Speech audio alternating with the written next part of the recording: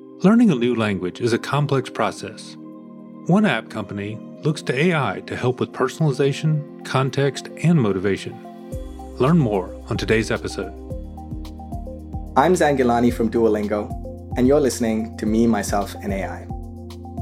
Welcome to Me, Myself, and AI, a podcast on artificial intelligence and business. Each episode, we introduce you to someone innovating with AI. I'm Sam Ransbotham, Professor of Analytics at Boston College. I'm also the AI and Business Strategy Guest Editor at MIT Sloan Management Review. And I'm Shervin Kodobande, Senior Partner with BCG and one of the leaders of our AI business. Together, MIT SMR and BCG have been researching and publishing on AI since 2017, interviewing hundreds of practitioners and surveying thousands of companies on what it takes to build and to deploy and scale AI capabilities and really transform the way organizations operate. Welcome. Today, Shervin and I talk with Zain Gilani, Principal Product Manager at Duolingo. I'm personally pretty excited about today's episode because Duolingo is in a really interesting position. In a lot of our show, we end up talking about how organizations are using AI to augment or to improve human decision-making, and that's great. But Duolingo goes further and focuses on how humans are learning with AI, personalized education at scale, which is something that appeals to me. Anyway, that's enough from me. Let's hear it from Zain. Zain, thanks for joining us. Thank you. It's a pleasure to be here. Zain, first, can you give us an overview of Duolingo and the company and what your role is? Absolutely. Duolingo is basically an app that teaches languages. We teach 40 plus languages right now. Most of those people, by the way, are learning English. And most of our learners are also learning on mobile phones, so Android and iOS devices. And we are the most downloaded and the most used educational app there is, languages and otherwise. We have around 16 million DAU or daily active users and 40 plus million monthly active users as well. And I've been at the company just coming around to 8 years, where I am a principal product manager for the experimental AI team. My primary role is leading this team that is working to teach more effectively using generative AI. And also more broadly, I help the company set up for success when it comes to generative AI. One of the main use cases we have now specifically for generative AI is a new subscription tier. Duolingo is a freemium product. The mission is to provide the highest quality education possible, make it accessible to as many people. All you need is an internet connection. So we have this free version of the app, which is what most people are on. That's really good. Most people at the company spend time on that. And then we have subscription tiers. And we recently just launched a new AI-powered subscription tier called Duolingo Max. And I'm happy to go into the features as well. So experimental AI, it's sort of like your R&D lab, if you will? Well, I'd say actually more than half of the company is working on R&D broadly, kind of all of the people who work on product. And within the folks who work on learning or teaching effectively, you could think of it as a lab, yes. Great. Maybe for our audience, you could list the variety of use cases or places that AI is being used. I mean, of course, from the obvious one, personalization and gamification that a lot of the apps have, but just tell us how AI is being used. Duolingo has been using AI for as long as the app has been around, which is coming up to a decade. In fact, it was founded by a computer science professor, Luis van Aan, at Carnegie Mellon University, and his graduate student at the time, Severin Hacker. Right now, it's used in a number of different ways. On the growth side, for example, a lot of work goes into optimizing notifications. The thing about Duolingo that makes it different from other apps is that it really tries to help you stay motivated. For us, pedagogically, we think that the hardest thing about learning a language is actually staying motivated. Because remember, this is something tough to do. It's especially tough to do by yourself on a phone. That's really a tough thing. So notifications and the timing when you get them, the messaging that it has really does affect someone's ability to stick with it in the long term. So we put a lot of effort into machine learning for notifications. We also use it on the content generation side. So we are trying to create useful, appropriate content we use it there as well. And then in a separate arm of the company, which is the Duolingo English test, which is basically an English proficiency test that students have to take when going to university, kind of a competitor to the TOEFL or TOEIC or IELTS. Most Americans haven't had to experience this. We use it for detecting cheating. We use it for generating content in a bunch of different places as well.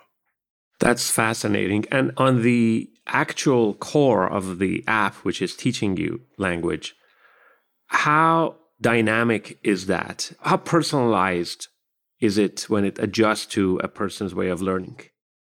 Personalization plays a role, but a lot of the experience is curated by learning scientists, by educational content developers. For most people, the order in which you want to learn things is going to be roughly similar.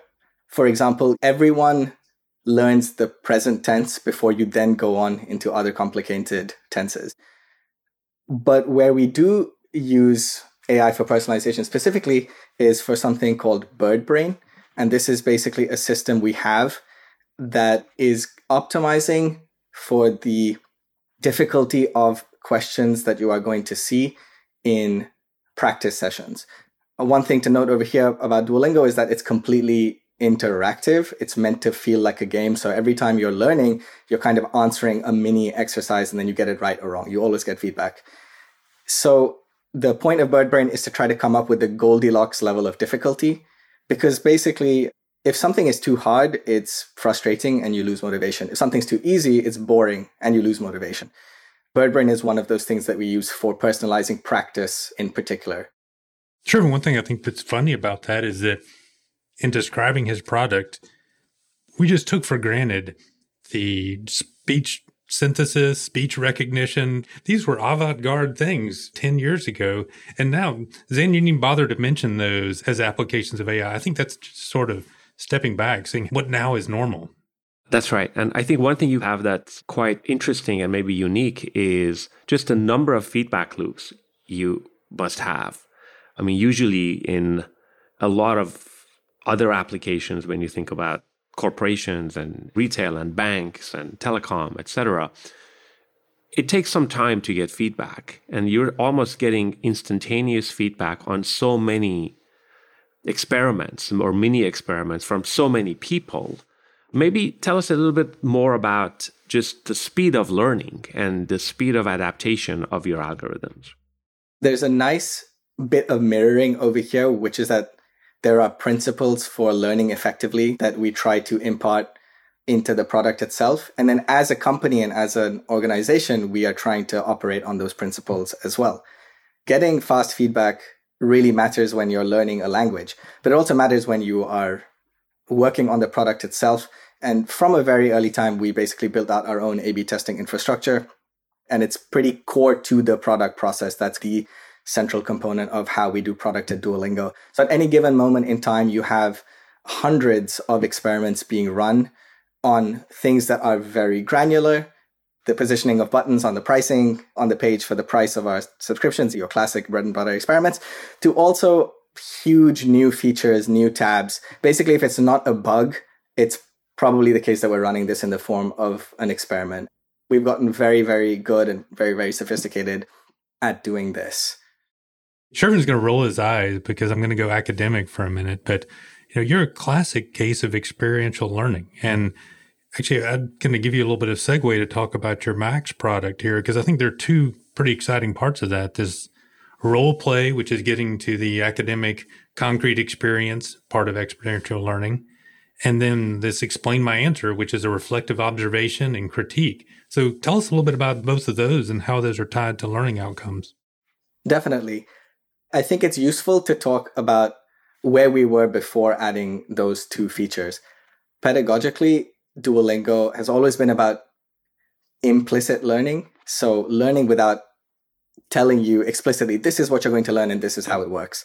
And that is the DNA of the experience, because we think it's just more automatic when you do it that way. People also get really demotivated and off-put by complicated grammar, tables, etc. And then the second is that you're learning on an app and you're doing this interactive thing, these almost game-like exercises. The two things that have been missing or limited is that one, some people do actually want explanations, and that can be really efficient and effective when done in the right amount and in the right way. So Explain My Answer is a solution to that problem. And the nice thing about Explain My Answer that really only works thanks to modern large language models is that the large language models are really good at providing jargon-free, concise explanations of the mistakes you make. It's really tough, even for teachers, to try to do that without using jargon and also without being right on the money. And so we are able to do that with Explain My Answer pretty well. It can give you follow-up illustrations. It can give you examples, all of these things that make large language models, by the way, just good for anyone trying to learn anything by themselves. For me, it's life-changing. Or anyone trying to give a speech. Or anyone trying to give a speech, yes. And then the second one, role play, is that ultimately, for most people, language learning is not an academic exercise. They're trying to use it as a skill in the real world. And that's a skill in and of itself. So how do you give people the ability to practice that? How do you get them to simulate this?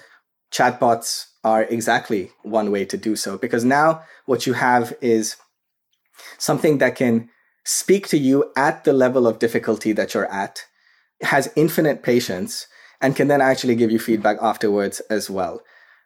Even if people had access to native speakers, which they don't generally, you'd still need a native speaker who has infinite patience and who really, really can understand what you're looking for.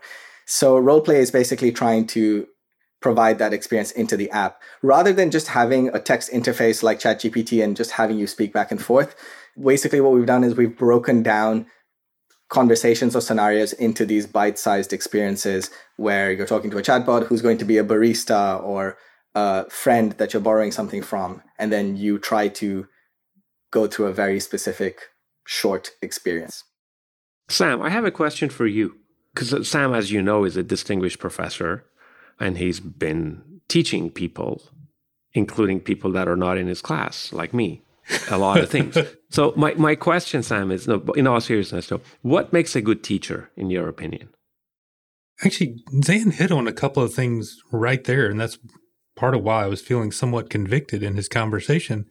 This infinite patience that he talks about, that's really important, and it's also really hard. Impractical.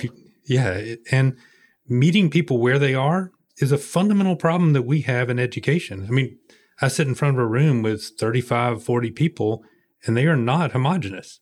And meeting people where they are is exactly what Zan was talking about. So, yeah, you have to know the material well. You have to keep people engaged, but you also have to keep track of where people are and what they know. Present stuff that's not too easy and not too hard. And I'm very attracted to this model. So then what's next? Well, yeah, that's exactly where I was going. What's next? I mean, if we can do this with language, what else can we do this with? Where does it work? I meant just for language. So meeting people where they are, having very good knowledge of the student and their progress, and then being able to do role play and lots of experiential learning, and being able to explain and guide in a more jargon-free way and in a way that you could repeat it and I don't have to rush to take notes. I mean, all of these things, right? What is missing? I'm hearing this, and this is like better than a regular teacher, sounds like it. But in your view, what is missing for this to be a perfect teacher, in Zan's view? I think we are still a very, very, very long way away from being the perfect teacher for a number of reasons. But also say we don't believe, and I certainly don't believe, that at the end of the day, all you need is a chat interface and that most people will be able to get really far with whatever they're trying to learn. So to answer the first part about why we're far away from a teacher, well, some of this I think is unknown, but there is a real impact to developing a relationship with another human being when you're learning. There is like an emotional part of learning something new, and there is a human connection that can be as simple as the fact that you show up for your tutoring appointments because you don't want to let your teacher down, to also the fact that that tutor can be really engaging with their facial expressions, with the cadence of their voice, with the illustrations that they can tell, the way they can relate to maybe their own lives. So that we're still very far away from. And then when it comes to just hey, why can't a chatbot teach you everything? For most people, you still have to be organized. And being organized is quite exhausting. For example, just deciding what to eat next is often what you spend all of your time doing, or deciding what movie to watch. And similarly, deciding what to learn next is tough. So someone on the product side has to figure out the right sequencing of things for you to learn. Similarly, being creative is exhausting as well. For a real life tutor, it would be really difficult for them to put on a lot of different personas and do a lot of role playing. Then you'd need a tutor who's also an amazing actor. And AI gives you the ability to do that with a virtual tutor. But even then, we don't want a learner to have to come up with these scenarios all the times themselves. The last two things I'll mention is that learning is also multi-sensory. It's also contextual. What you'd want ideally is some kind of learning in context happening as well, instead of just with a chatbot. And the last thing to mention is people really do need a sense of progression in order to stay bought into learning a language, because actual progress is so slow and so incremental, it's really hard to see. And so what you have to do is you have to show people progress bars that are filling up, and you have to check in. I think there are probably ways that you could simulate that in a tutor experience, but that's some of the reasons why I think we care about building the experience outside of that as well, and building a path that you go along, and all of these other things that go into making Duolingo what it is. Zain, I want to come back to one thing you were talking about that I'm pretty attracted to, is this idea of figuring out what's the next thing you need to learn. I mean, historically, every class that I had in languages, we had a book and we moved from chapter 1 to chapter 2, and somebody somewhere really thought through the sequence of that. But at the same time, I don't know that that's necessarily optimal for all students. And we think about recommendation systems in Netflix or in music. We've talked to Spotify, Shervin. This seems like a great opportunity here. What's the one thing that I could learn right now that would make the most difference? Or what's the one thing that I don't know that's keeping me from opening up this next section? That seems like a huge opportunity. Yep. And I would break that into two pieces as well. One of them is just generally what's an effective order to learn in and what's an effective order to teach in. And it's especially useful for people who have some prior proficiency, which is most people who are trying to learn a language on Duolingo, particularly English learners, because they've done it in school in some kind of way and their knowledge is patchy, as we like to say. And in those cases, the order is going to be quite different person to person because of different experiences. And then the second aspect of it is the things that you specifically are having trouble with in the moment that you need to focus on more. Maybe you're just making way more mistakes for a particular concept. Maybe it's verb conjugations are the problem, or maybe you just don't know how to introduce yourself well. And so there's opportunity to, say, actually spend more time in that part of the experience. It's not that every curriculum is custom made for a unique student, but it is that where you put your attention in and your focus and the amount you put it in and the order you do it in is directed by some kind of tutor. I will say that's a tough thing to do. It really is a tough thing to do. We're not there, but that's part of the dream, certainly. So the show is me, myself, and AI, and we didn't learn a lot about you and yourself. So maybe tell us a bit about your background, how you ended up in this role, and what the journey was like. Yes. How far back should I go? Do I start with grandparents, parents, myself? Up to you. Okay. I'll skip the extended biography. I grew up in Karachi, Pakistan. That's where I was raised. And I came to the US for undergraduate studies. And I actually studied political science and East Asian studies in college because, one, I was interested in languages. So I took Chinese. And when I was learning languages in college, one of the most exciting things was always trying out tools to see what was effective or not. So it's the interest in languages, it's the interest in technology that got me to Duolingo. And actually, I started in marketing because I'd done some marketing and advertising internships before that. At that time, we were around 50 people at Duolingo, and we went from having just one team that worked on the app to having teams that worked on monetization, learning, and growth. And so I started working on growth as a marketing person. And then about a year and a half in, I switched to being a product manager. And for most of my time at Duolingo, I have worked on growth, which is to say user retention, whether that's new users or existing users, growing our presence in Asia. That was super interesting, things like that. And motivation and what gets people motivated and what keeps them motivated has always just been an interest of mine. And then the switch to working on AI as the focus and leading this experimental AI team came the end of last year, because basically we ended up partnering with OpenAI for their GPT-4 launch. And the reason why we ended up doing this partnership was actually because I knew the product manager for the GPT-4 launch at OpenAI. And when we got together, we quickly realized Duolingo is the perfect use case for the launch, because for the launch, what they really wanted was to show that companies are actually using this to transform their businesses. And these are also companies that are trying to do good for the world, etc. And so we as a company, based on that partnership and getting access to GPT-4 early, shifted a bunch of priorities, started really leaning into AI. And one of those things was to start this team that's trying to work on experimental features. Very exciting. And actually, from a motivation standpoint, you'll be thrilled to know that my son is very proud of his Spanish language streak. So amazing. We've got a segment where we ask you a series of questions, and these are just rapid fire. Say the first thing that comes to your mind. What's your proudest moment in AI? We as a company launching Duolingo Max has been super exciting and just paving the way for a new era of teaching.